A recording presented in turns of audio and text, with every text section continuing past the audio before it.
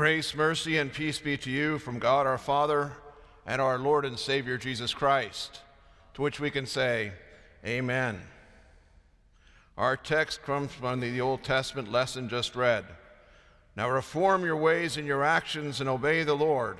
Then the Lord will relent and not bring the disaster he has pronounced against you. As for me, I am in your hands. Do with me whatever you think is good and right. Be assured, however, that if you put me to death, you will bring the guilt of innocent blood on yourselves and on this city and on those who live in it. For in truth the Lord has sent me to you to speak all these words in your hearing.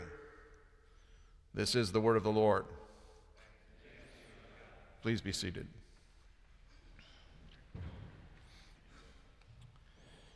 Dear friends in Christ Jesus,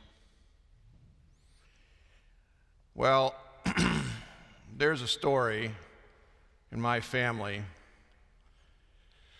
We had named the dog our favorite name, which was Jacob.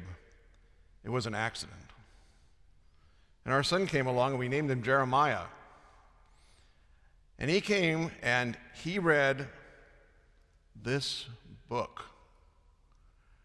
And man, he came to me and said, Dad, that book's a bit depressing. Now, it has some high points. There are some moments in Jeremiah that are evangelical, gospel, good news, this and that and the other thing, wonderful. But a lot of it's Jeremiah working himself out of cisterns and being in pits and having terrible times with people, and it just seems like ministry.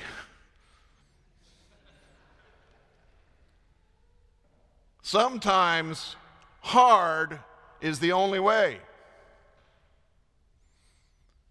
Jeremiah had it hard.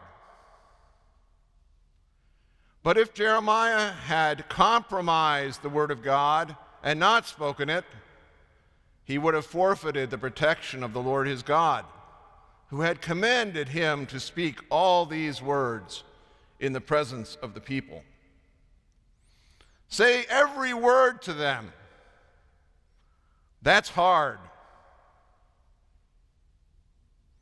And the answer is hard. Kill him, for he has spoken against our city. That's hard too. And then the warning. You will be guilty of innocent blood. So this took me on a magic mystery tour, finding things about innocent blood in the Bible. There are 6 things that the Lord hates. 7 are detestable to him, the Proverbs say. Haughty eyes, a lying tongue, hands that shed innocent blood, a heart that devises wicked schemes, feet that are quick to rush into evil, a false witness who pours out lies, and a person who stirs up conflict in the community. Innocent blood is not on a good list. I guess I have to ask, are we these people? Do we want to hear the truth? Well, how about Cain and Abel? Oh, first generation, first 2 kids. Well, at least first 2 sons. Abel does the right thing, makes a nice sacrifice. Probably was a Missouri Synod Lutheran. Cain comes along and gets jealous and slays Abel. Ouch. Hard stuff. And then, of course, God is compassionate to Cain. He puts the mark of Cain on him and says, don't kill this man, for he has repented. I like to think maybe Cain didn't really know what would happen, but maybe not. And then there's Lamech, just a couple of chapters later in Genesis. He marries 2 women, Ada and Zillah. That'd be good for a Bible trivia test. Ada and Zillah, listen to me. Wives of Lamech, hear my words. I have killed a young man for wounding me, a young man for injuring me. If Cain is avenged 7 times, then Lamech 77 times.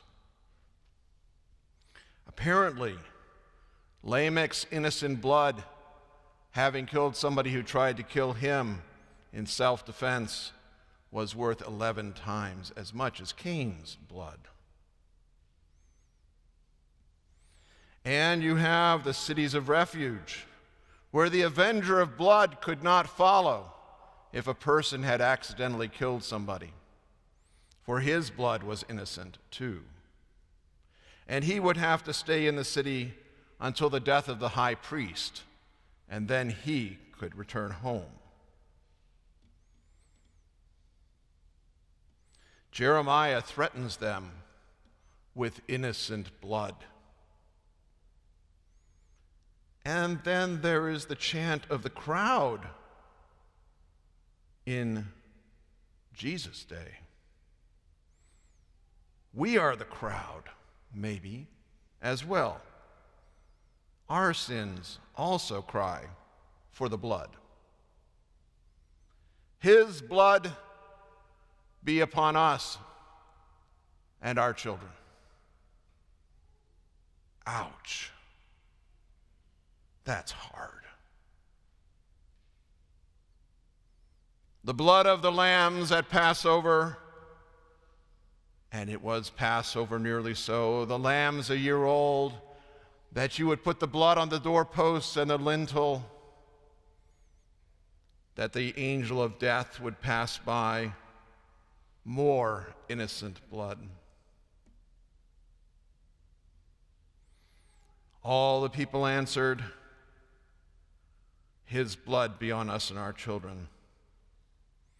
Pilate knew better, even though he gets vilified in our creed. Pilate washed his hands of the matter. He took the water, cleansed himself, and turned Jesus over to be crucified. I am innocent of this man's blood, he says. It is your responsibility. And again the people answer, His blood is on us and our children. And then they released Barabbas, the man who was not about innocent blood, but they had Jesus, who was innocent, flogged, and handed him over to be crucified.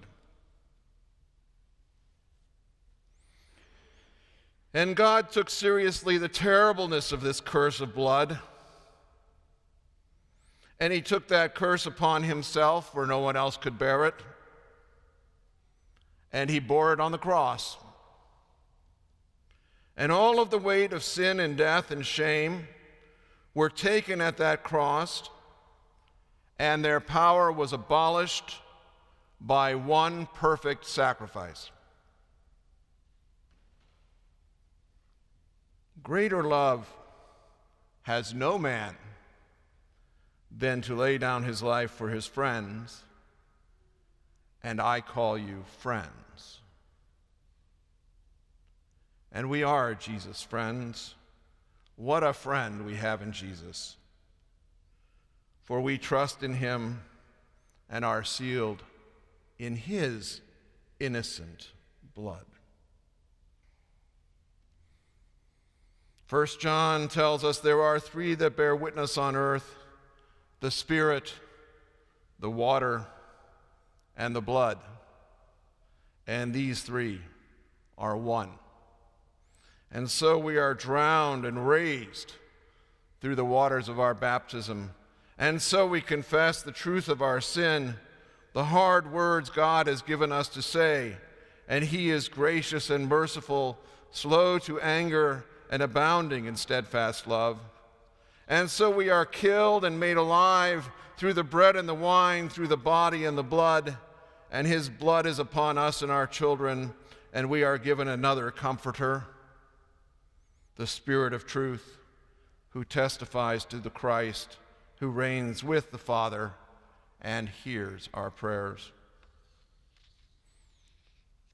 And so this morning we receive body and blood, great love and sacrifice, a sacrifice made once for all at the cross, but present with us through God's word of promise in the body and the blood, given and shed for us for the remission of our sins.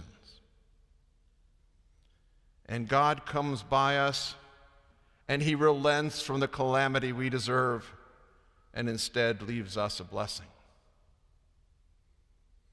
And so, we with John cry out, "Behold, the Lamb of God, who takes away the sins of the world."